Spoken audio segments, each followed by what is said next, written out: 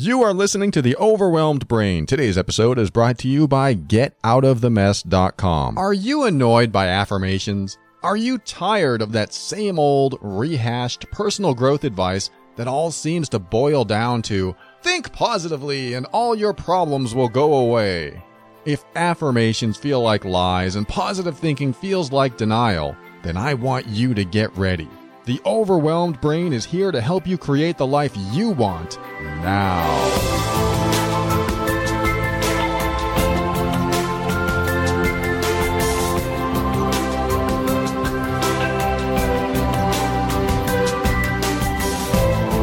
Hello, this is Paul Coliani, host of The Overwhelmed Brain, the personal growth show for the critical thinker.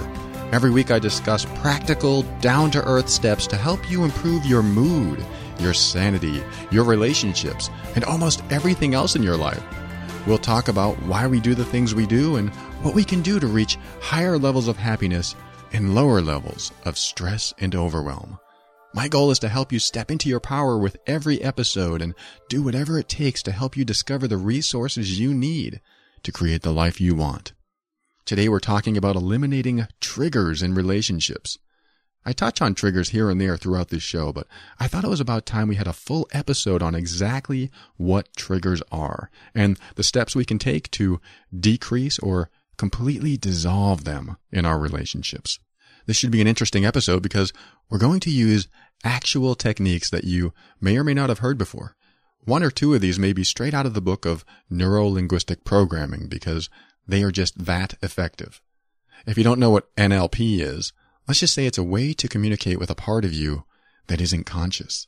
It's not hypnosis, but it's a deeper level of questions and techniques that help you change from the inside out.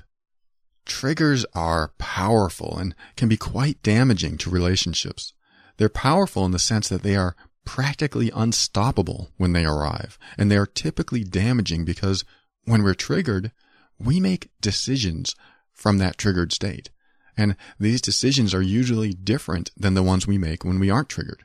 Our behavior changes, our motivation changes, everything. It's like we have an entirely different personality.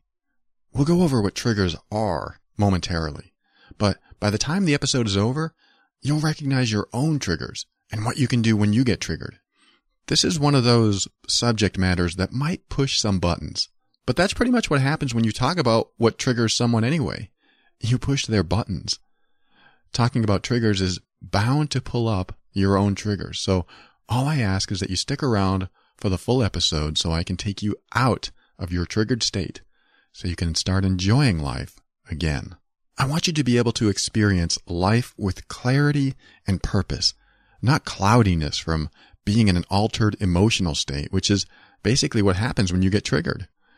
Like I said, we'll get into how I define triggers in a moment, but for now, just think about a trigger as something that upsets you. For example, you might get triggered when you see a sink full of dirty dishes. You might get triggered when someone leaves their toys all over the floor. And sorry guys, not just kids do that. Or you could get triggered when you see the toilet seat left up. Triggers happen and they change our mood. They change our behavior and our state of mind. And believe it or not, many of us are in a continuously triggered state, causing us to see the world through clogged filters. And when we can't see clearly, we find it hard to make decisions and do behavior from a place of clarity. So I'm really looking forward to diving into this with you. Triggers aren't fun, but they can be diminished or completely obliterated. So stick around.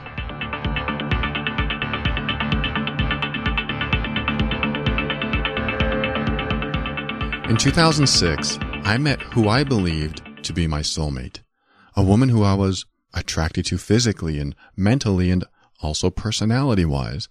We hit it off immediately, and I was completely falling for her within a few days. In fact, we were falling for each other fast. So we both dove into the relationship head first, knowing that we finally found, quote, the one that we wanted to spend the rest of our lives with. Actually, it may have taken a few weeks before we felt that way, but it was soon into our relationship that we both knew that this was what we wanted. However, something happened in the first few weeks that set the tone for the next 8 years. I got triggered. She told me she was addicted to sugar. And at that time I figured, who isn't addicted to sugar? Sugar is in a lot of food, so I really didn't take her comment too seriously until I found out she truly had a challenge saying no to sweets.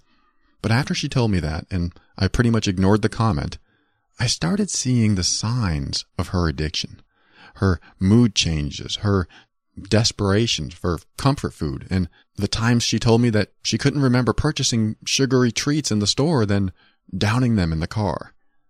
I got triggered because I didn't want an addict in my life, whether they were addicted to alcohol like my stepfather or addicted to drugs or food or whatever. I spent 20 years in a house with an alcoholic, and I was ready to leave all that stuff behind. Now, I realize that sugar addiction and alcohol addiction are two different beasts, but to someone who's been through the stress of an addictive household, I feared living in that kind of environment again. Her emotional eating triggered my fear that I was trapped with someone who couldn't control their behavior. I also got triggered that I was not loved and that the sugar was more important than me. My triggers activated, and soon everything I did was from that place.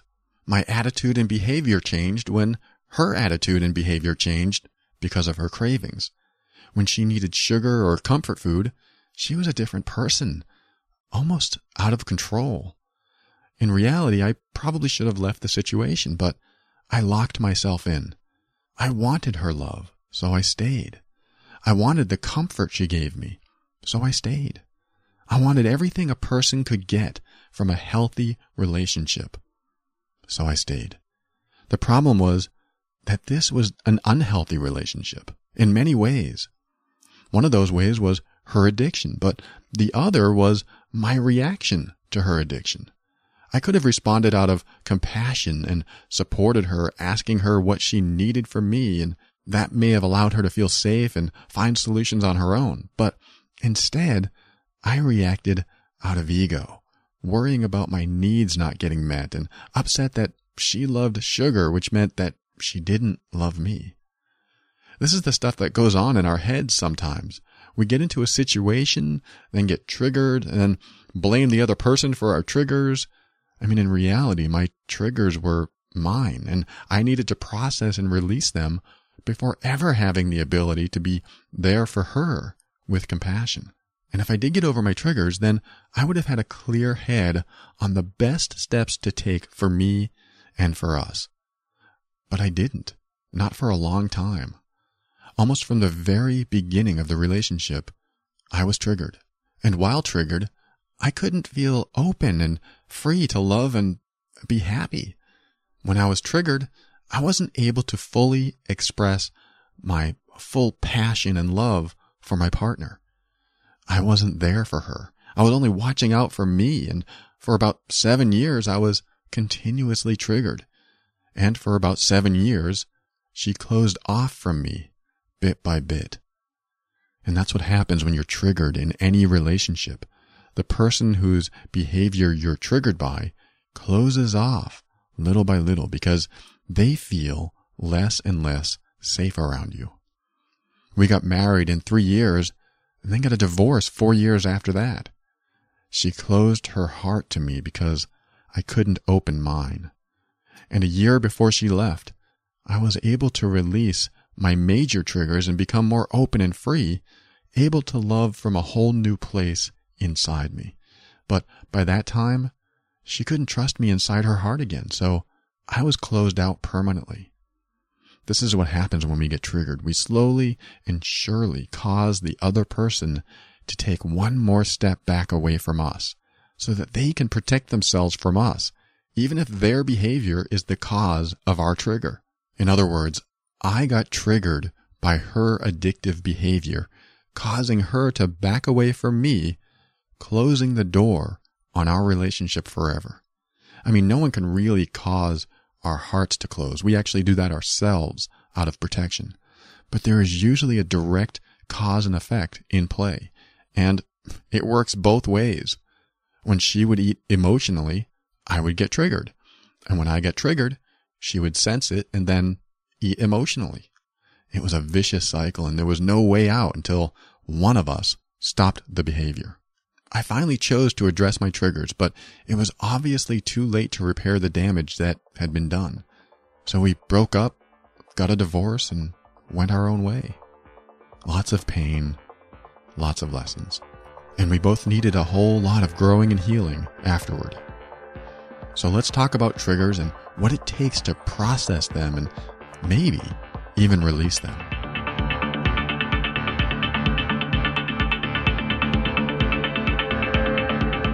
A trigger is what happens when someone says or does something that causes a negative emotion to suddenly arise in you. It's the fear and anger you get when you're cut off in traffic, or it's the sadness and maybe even rejection you feel when watching someone you love pick up a drink when they promised you they'd never drink again. It's what happens inside you when you find out your business associate stole from you. Triggers are those sudden negative reactions that rise up within us when what we hope or expect is not met. Triggers are stored deep in our subconscious mind, just waiting for a familiar situation to appear so that they can be activated. Think of triggers as old emotions being reawakened when your brain senses what it believes to be a threat. A trigger can also be something positive too, like laughter. But in this episode, we're talking about the types of triggers that feel bad. A trigger is usually created once, then repeated over and over again throughout your life until you release it. A trigger is usually created because of a survival need, and most often when we're children. For example, one of my triggers was that when I sensed an addictive behavior in someone, I felt fearful and sad. This started as early as I can remember when the alcoholic in the house drank. As soon as I saw what he did when he was drunk, I became fearful and just wanted to survive. So my trigger about addictive behavior got created at that time. This was extremely beneficial in the sense that it kept me safe from other addicts and their unpredictable behavior. By developing a survival behavior, or a trigger, I stayed safe. I knew what behavior to avoid and kept that trigger throughout my life. The drawback of having that trigger was that in some contexts, it was inappropriate. In the context of living in an alcoholic home as a child, it was appropriate. I knew when to feel fear and when to be hyper aware of everything going on around me. It was useful.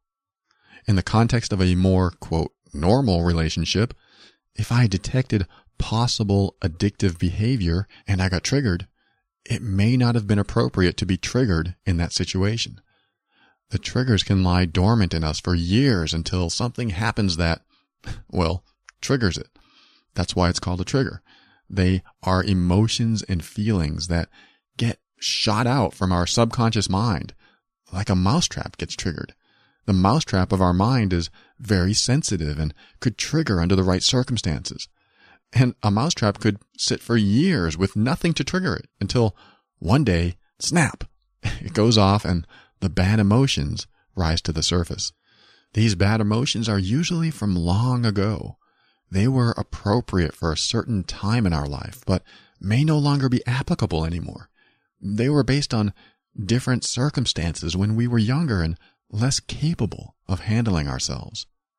We brought them with us into today, where we're no longer children trying to figure out how to survive, but we're adults relying on childhood beliefs to get us through some very adult situations. I mean, imagine that. We rely on childhood beliefs to get us through adult situations. We take how we learned to respond and survive as children into our careers and relationships and other areas of life, and then we wonder, what's wrong with the world? Because our only filter is what we see when we're triggered. If you've ever been abused in any way, I know you know what I mean. Triggers come out of nowhere, and soon you're wanting to run away, and the people exhibiting the behavior that is causing your triggers may not even know what's happening to you. Their behavior could be completely unrelated to your triggers, but have similar qualities or components that you find disconcerting or threatening. And that's the hardest part about triggers. They are typically old, negative beliefs that probably don't apply to current situations. This creates havoc in what could otherwise be a healthy, happy relationship. But the good news is, once you figure out that a trigger is based on old beliefs, you can take a step or two towards eliminating that trigger if it no longer serves you. And we'll be getting into that very shortly.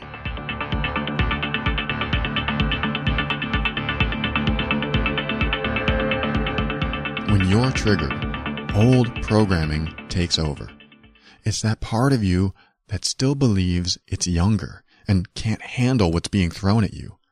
You believe what used to be true still is. For example, I used to believe that people who drank alcohol were very dangerous or scary to be around. I also believed that when they drank, they didn't love or even like me. The reason I believe that is because when I was a child, I never got love or attention when my stepfather drank alcohol. So I took this belief into my adult life as a trigger. This trigger contained within it all sorts of emotions like sadness and fear and loneliness and I'm sure a few other things. So when I was around someone, especially a romantic partner, and they drank, I suddenly felt sad and afraid and lonely. They would rather be with alcohol than me. Of course, this is a child talking, and that's my first talking point today. Emotional triggers are almost always a child's creation. Your triggers were most likely created when you were a child. When something happened that caused you to be upset, the more impactful it was, the more likely a trigger was formed. And the more it repeated, the more the trigger was reinforced, causing you to be really sensitive to circumstances similar to what created your trigger in the first place. And on top of that, when we're children, we don't realize exactly what caused us to be upset. So we make associations that aren't always true.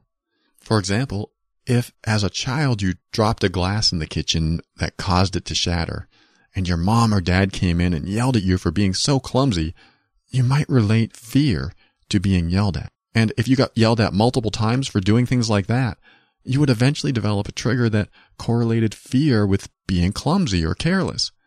This might cause you to become a super perfectionist or super responsible. Children are never clumsy as they're still learning the basics of coordination. But being a child, you believed it. But another trigger that might have been created at that time was that you fear being yelled at. You might cower or just want to get away.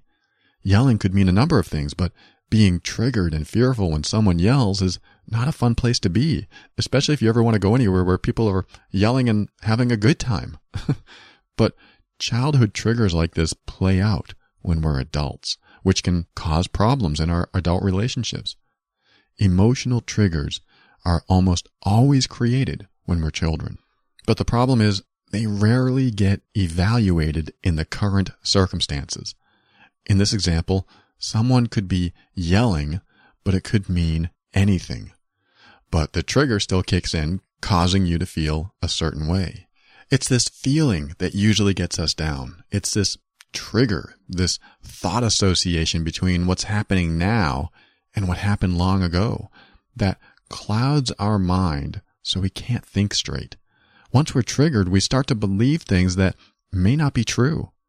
The person yelling may not be mad, or they may be mad but not at you, or they may be mad at you, but the trigger makes you feel a certain way, and you react as if their yelling is always about you, and your fearful reaction is something you felt when you were a child. One of the first and usually most difficult steps to take when wanting to avoid coming from a triggered place is to recognize when you're being triggered. This step is difficult because a trigger is an unconscious response, meaning that you're not conscious of it happening and just suddenly feel a negative emotion come on. So in order to recognize when you're being triggered, first ask yourself if anything in your relationship triggers you. Just think of a bad feeling you get when so-and-so does something. For example, when John smokes, I get triggered. Or when Mary puts me down in front of other people, I get triggered. Think of something that comes up for you. You got it? If not, just think of your intimate relationships. There's always someone who triggers something in you. I have a relative that obligates me to do things for other people. It's actually annoying and it triggers me. It's not a strong trigger, but it's there. So when you have someone in mind, think about the trigger. What emotion comes up? Is it anger? Sadness? Fear? Think of the emotion or emotions, plural, that come up for you. What are they? Just notice what they are. This is the first step, recognizing the trigger and identifying the emotion that comes up. What triggers you and what emotions come up for you? There may be other thoughts mixed in there too. If so, that's okay. But figure out what emotions are attached to those thoughts and just realize what triggers you and what emotions come up because of that trigger. And now that we have something to work on, let's move into the next step.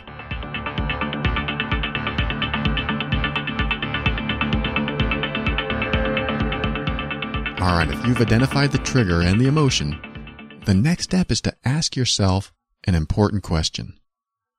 What is the earliest memory I have of feeling this way? What is it? What is the earliest memory you have of feeling this way? Think about way back in your past to recall what your earliest memory of this feeling is. Can you come up with anything? Even if you can't, sometimes you can come up with an age or a certain time in your life. Getting to the earliest memory can be a crucial part of the process, as that is typically when the trigger was formed. What's interesting is that just by recalling the moment you first felt this same feeling and these same emotions, you actually decrease the impact the trigger has on you now. Remember, these triggers were created at one point in time. You weren't born with them. Though if you think you were, then go back to the moment either when you were born or even before. I know that may sound strange, and I'm not here to debate whether we have memories before a certain age, but I will say that how our subconscious stores these memories is what's most important. If your subconscious mind thinks that the very first time this feeling or emotion happened was sometime before birth, or even sometime before conception, then that's what you go with. Whether the memory is really during or before your birth doesn't matter. Again, the subconscious mind organizes memories in the way it wants to organize them. So if there's a belief in there that the first time you felt this way was a time that you weren't even born yet, then let it be. If you listen to the episode on repressed emotions cause harm to the body, you may remember I said that thoughts need to flow, not be resisted.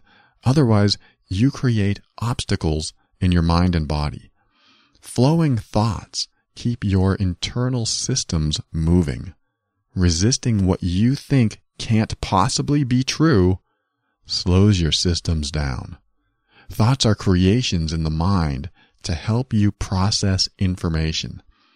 They are what happens inside to help you remember things, organize and prioritize, and even learn and grow and heal. So no matter what form they come in, there's always a message in every thought. So just like there's a reason and a moment in time when a trigger is formed, there's a reason and moment a thought is formed. So if your mind thinks you were 6 when this trigger was created, go with it.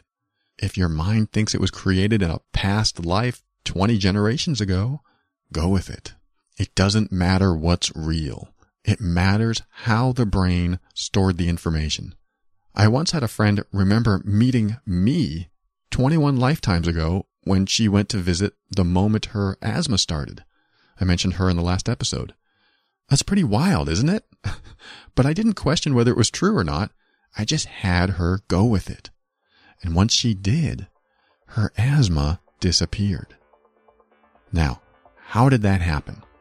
That's the next thing we're going to talk about.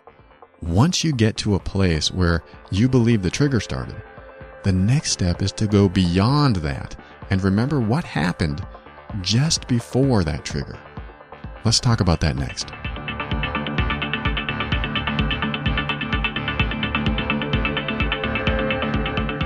Now that we have some sort of age or period of time where we believe the trigger started, the next step is to recall what happened just before everything that led up to that event started. In other words, if you remember what happened that caused the trigger to form, do you remember what happened a day or a week or even a year before that?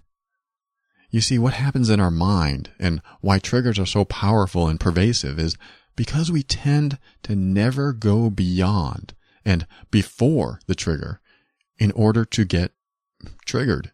Okay, that sounded confusing. Let me explain that a little better. Let's say the trigger formed at 6 years old. When you're triggered today, the thoughts and emotions that come up are from the time you were 6 years old. So if you're at work and someone looks at you funny or says something that triggers you, the reaction you had at 6 comes out. Isn't that interesting? We actually regress in age and behavior when we're triggered. Let me say that again. We regress in age and behavior when we're triggered. When my ex-wife would reach for sweets, I regressed to about 5 years old, to a time when I was scared and felt alone and felt unloved because my stepfather reached for alcohol instead of reaching to give me a hug. When I got triggered by my ex-wife just a few years ago, I felt like I was 5 years old again, as if it were the same situation. This is the old belief I carried with me well into my 30s. Triggers cause you to repeat emotions and behavior that you had when you were younger. They are time machines for your mind. So my point is that because we regress to a time younger than who we are now, we get stuck at the point that the trigger was created. In other words, I never regressed to 4 or 3 or even younger because my brain knew that the way to respond was created at 5. My brain knew that when I come up on a similar situation that I had in the past, to refer to how I responded at age 5. It's almost a straightforward stimulus response behavior. Like when you're driving along and you see a police car and immediately check your speedometer. Unless you've never had the experience of getting pulled over for speeding, you're likely to check your speedometer every time you see a police car on the road, or at least get your foot ready to press the brakes. That's also a trigger. You see a police car on the road, you get triggered. A reaction occurs and you press the brake or check your speedometer, or if you're really scared, turn around and hope he never saw you. So what we need to do is tell the brain to refer to a time in the past that is before your trigger was formed. We need to say to our brain, okay, brain, the next time I'm triggered, go before 6 years old, or whatever time period it is for you, and look for your response there. So when you get triggered today, the brain can go before the trigger was ever formed and figure out another way to respond. How? Well, that's what we're talking about in this segment.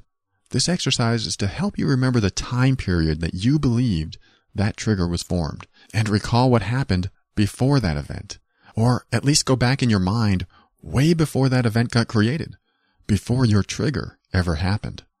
For me, I'll do my best to remember what it was like before the age of 5, before anything even remotely close to that event happened. What this does is force your brain to create a new pattern. Our brain is so used to returning to that same event, but never before it, before all the bad stuff might have happened. The brain stops at that place and recreates the scenario today, producing the emotions today as if they were one and the same event.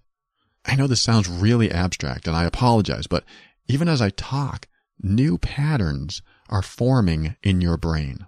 I'm serious. Even if you can't understand or follow everything I am saying, your confusion actually creates new patterns.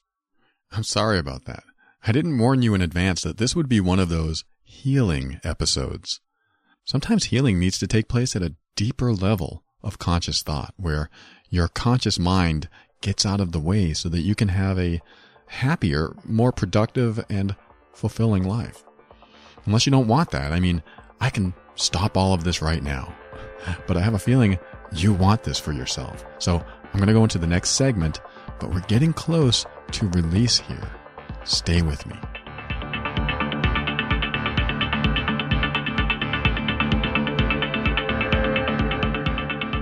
So anytime someone triggers you today, you respond from yesterday, so to speak.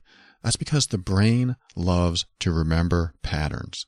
Once the brain stores a pattern, it refers to it every time so it doesn't have to spend the energy creating a new pattern. But what's interesting is that the brain also loves to create new patterns. The brain follows existing patterns of behavior, the kind you created when you were young, so it always responds the same way. But it also likes to learn new patterns, which is exactly what we're here to do today. So let's get back to the original event that caused the trigger. How old were you? Was it even during this lifetime? Remember, the brain doesn't care if that's a silly question or not. Just ask and see what comes up for you. Once you have the time period, like I said before, go back a day or a week or a year before the original event ever happened and realize that the thoughts and emotions aren't there. Do you know what I'm saying?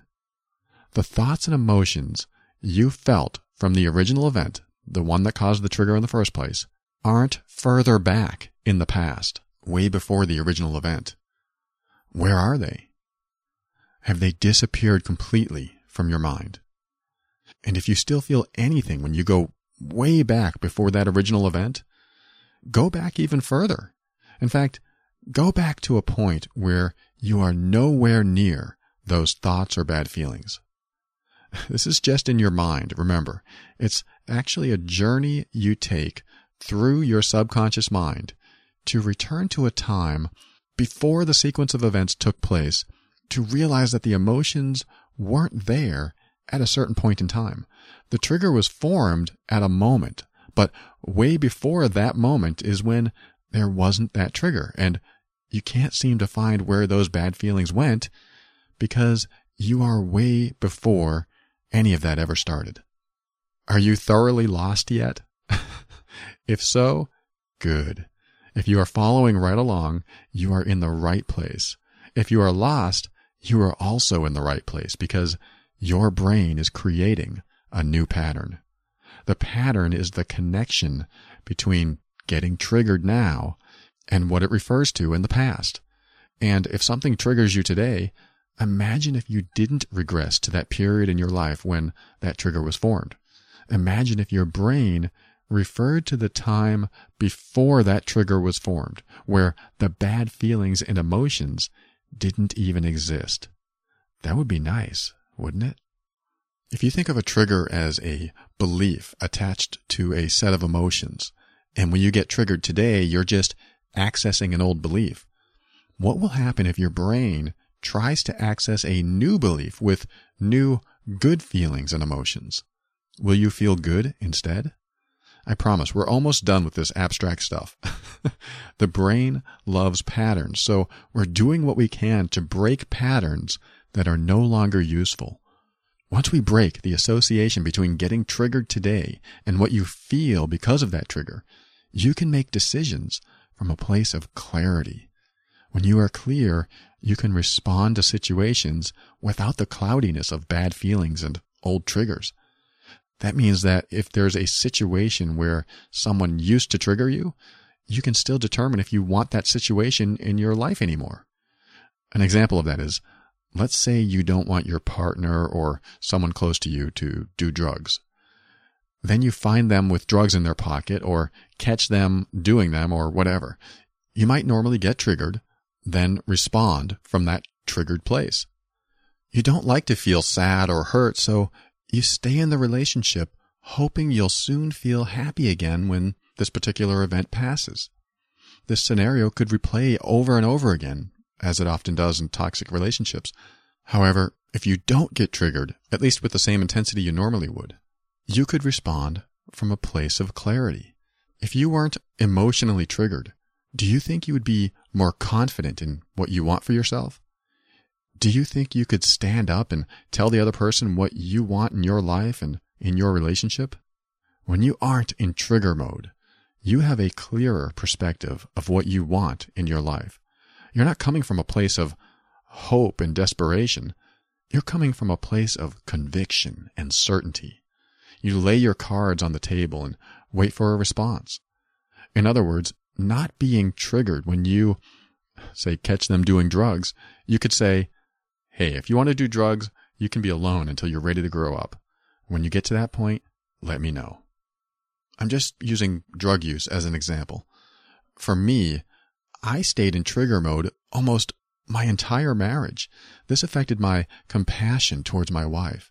It also affected my sex drive and my mood and my support for her. Almost everything. I was triggered whenever she reached for sweets. So that meant I had my radar on all the time. I used to be very judgmental about it. But once I dropped those judgments by doing exercises like this, I came to a new place inside myself and accepted that as her issue, not mine. I became compassionate towards her and stopped judging her. This helped me stop being so self-centered and more open about her process. I spent so many years being clouded by my own bad feelings and judgments that I never saw beyond my own fears. Once my triggers were gone and I didn't have any fears to draw from, I was able to move forward in the relationship. And she recognized this. And I remember the first time she really recognized this because she wasn't sure what she should do now. She was so used to me being triggered that she developed responsive behavior to my triggers. Now that I was no longer triggered, she didn't know how to respond. I felt bad for having put her through so much of my own crap, but it was kind of funny watching her figure out what to do now that I wasn't being triggered, because much of her behavior was dependent on my triggers. This is why it's important to recognize that when one person changes or evolves in the relationship, the other person has to change or evolve too, because their behavior is always dependent on the other's behavior. One person no longer gets triggered, the other person has to learn a new behavior. It was freeing to lose those triggers, but at the same time, there was an adjustment period that we had to go through. If you know my story, you'll remember that after I learned to let all of my triggers go, she had already decided that she wasn't returning to the relationship. So it was too late for us at that point. That can happen. Your triggers can push someone away to the point of no return. This is why I wanted to create this episode, because being triggered all the time doesn't have to be a way of life. Your triggers can stop, and you can have a more rewarding life with the ones you love. So when you think about what it was like way before the first event that caused your trigger in the first place, and can't find those bad feelings way back when, you create a new pattern in your brain. But how do we know this? We have to test it. We have to try on the trigger and see and feel if we have the same response. So let's start our journey back to the present through all the years, back into where we are today.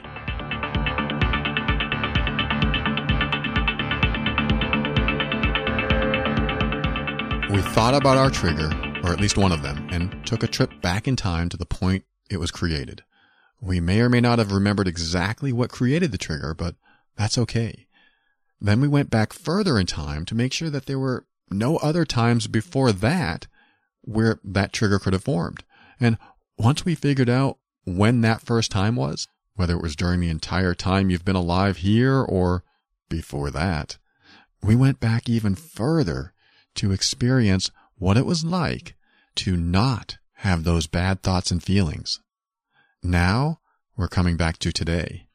And right now, I want you to think about that trigger again and what causes it nowadays, and really imagine yourself in a scenario with someone where you would normally get that old trigger. Go right into that moment with that person in your mind and make it real. See what you'd see. Hear what you'd hear. And really make the experience real. Are you there? Now put yourself in the old trigger moment. Does it have the same effect? Is it more powerful or less, or not there at all? Has it disappeared, or is it completely gone? We're not one-on-one, so I can't tell what you're experiencing, but you may experience less of a trigger now, or even nothing at all. Regardless of what you experience, this exercise is also helping you create a new pattern in your brain as well. After all, thinking about real scenarios that bother you in any way, and then going through the process in your mind, step by step, is how to follow the pattern your brain knows. Then to change that pattern, we do the exercises we just did. And we can even visualize a different response to something that triggers us over and over again in an attempt to write new patterns as well. Visualizations can work when repeated time and time again, but in my experience, they usually don't overwrite an old trigger. They can, but you must practice them a lot in order for the old triggers to disappear. And even then, the emotions are hard to overwrite. But if you did notice little or no change when replaying the trigger in your mind, go through this process again, but go back even further in time, way before anything began that had any relevance to the time when the trigger was created. I'll walk through the process quickly during the summary so you won't have to replay this entire episode. But we've gone quite far in this episode, and I've really challenged your brain to keep up. If this made sense, then you're probably used to doing this kind of mind work. If you had trouble following along, that's actually even better because it helps you form new patterns in your brain, making new habits and processes stick better. Either way, there's a new horizon for you along your journey to a stress-free life.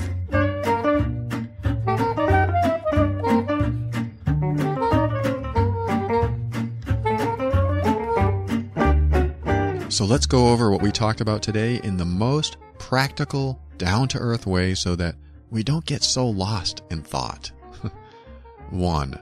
Triggers are like old cassette tapes that play old programs. You get triggered by someone or something that happens, and that old cassette plays once again. 2. When you're triggered, you are regressing to a younger version of yourself that learned how to react or respond to your environment. If you had something happen to you when you were younger that caused a significant impact to your nervous system, where you felt high emotional stress, then that's most likely when a trigger was formed. 3. We take these triggers that formed years ago into our adult relationships. This causes problems because most of what happens today is not the same context of when the trigger was created so long ago. If you formed triggers when you were a child living with your parents or other guardians, then that situation is different than your current situation, most likely. Though you do have to be aware that some situations are similar. If you had an abusive mom or dad, then you married an abusive person, you created the same context in which your old triggers will stay active. Which is why it's so important to break the pattern of old triggers so you can think from a place of clarity. 4, thinking from clarity gives you more options and allows you to see what you can't see when you're triggered. When you can disengage trigger moments from the bad thoughts and feelings, you're empowered to engage your assertiveness, confidence, and conviction to state what you want and don't want in your life. Living without the cloudiness of triggers is living with passion and purpose. It is a healthy, selfish state instead of an unhealthy, self-centered, fearful state. There is a difference, as selfishness can contain compassion for others, while self-centeredness is more about your own ego, your own wants and needs and fears and desires. Remove the cloudiness, become healthy, and make decisions that positively affect you and your well-being. 5, the steps to this entire process are as follows. Think of something that triggers you now. Identify the emotions that you get from being triggered. Go way back in your mind and think about the very first time you felt this way. if you can't figure out what caused the trigger in the first place, just think of an age or a time period when it might have happened. Once you think of a time when it might have been created, think about a time long before that, when you didn't even have those negative feelings. Think about a day or a week or even years, or maybe even lifetimes before that first event ever happened. This is just your brain's way of storing information. Just allow it to go wherever it needs to go to find a place when all of those emotions are completely gone now. When you are way before any of those old feelings, come back to now and imagine a time when you might get triggered in the future. Does it have the same impact? Are the emotions completely gone? And I didn't say this before, but if they have disappeared completely, just lock that feeling into place, sort of like a safe with a combination lock. The safe is your safe, and whenever you have an experience where that old trigger used to happen, your safe has locked into place what you'll be feeling instead of those old feelings. Hey, this doesn't have to make sense. You can just let old feelings go and allow yourself to feel safe. Now, that's something you want for yourself, right? Number 6, finally, remember that triggers are almost always the creation and belief system of a child. When you were young, you learned how to respond to the world. Imagine if you kept all of your childhood beliefs. Having a childlike playfulness can make life enjoyable sometimes, but having a childlike fear can be intrusive in normal life. It can wear you down and make you see the world through filters that aren't necessarily telling you the whole truth. Triggers are normal responses from our brain, but they don't have to stay in our lives if they are causing problems. Learn to recognize your triggers and start looking inward for the solution, not outward at the world. The first step towards the solution is realizing that you are the first step in the process. Learning that my triggers were the actual cause of the problems in my relationships and not my partner's behavior was what changed everything for me. And once I was able to address them within myself, my relationship changed. It had to. I was a different person from that point on. If I wasn't behaving the way I used to behave, they had to respond differently as well. Every relationship is a dynamic machine that works off of each component. Change one component, and the whole machine changes. When my stepfather moved out of the state, that one change made the entire family more relaxed and at peace. One component of the system changed, and everyone in the family changed along with it. Once you recognize and process your own triggers, the other person changes, or the relationship doesn't evolve. Let's wrap this up.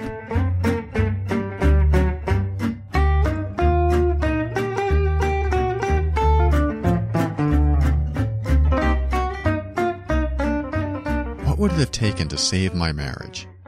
What if I started looking at my triggers a few years before it ended? Would that have helped? I think if I caught them early on, maybe about 3 or so years before it ended, the marriage probably would have slowly worked its way back into a healthy place. My wife would have started trusting me more and more, seeing that I was no longer reacting to her behavior. When that happened, she would have felt safe around me and started exploring options to help herself out of the situation she was in with her eating issues. Or she may have still had the issues for years or forever. But the most important part was that I reached a place where her issues were not my issues. Once I made that realization, I could make a choice about the relationship that I was comfortable with. After I dealt with my triggers, I was able to comfortably decide that her challenges with comfort food were not my challenges in loving the person I was with. This changed everything.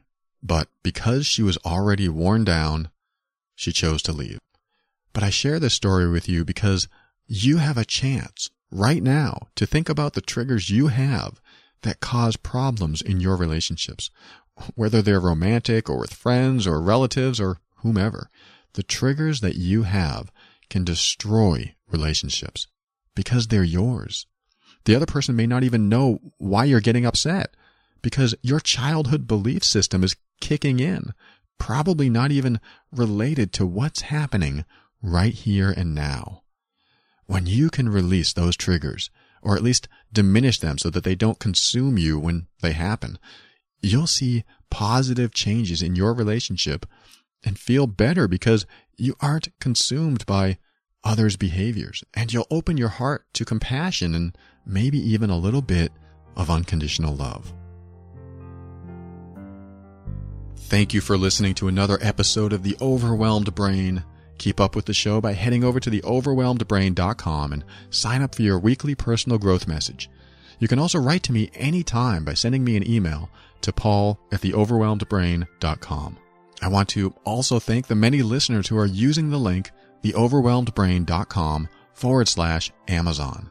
If you find this show valuable to you, just say thank you by shopping at Amazon through the link theoverwhelmedbrain.com/Amazon. You are making a difference, and it's going towards a good cause. You. Triggers sneak up on us. They arrive like an old relative we didn't expect and stay longer than we want, and then they really start to stink up the place when they're around. Just recognizing you have a trigger is the beginning, but remembering what it was like before you ever had those emotions is the first connection to make to a part of you that was once not triggered. When you can connect with that part of you where you felt good and maybe even happy, and it may have been a long time ago, I realize, then you're making a new association. You are associating the trigger of today with the good feelings you had so long ago. You can do this. I believe in you. You absolutely deserve to be happy and not let old programs run your life. So let your light shine so bright that it obliterates all those old triggers and reveals to the world what I already know to be true. That you are amazing.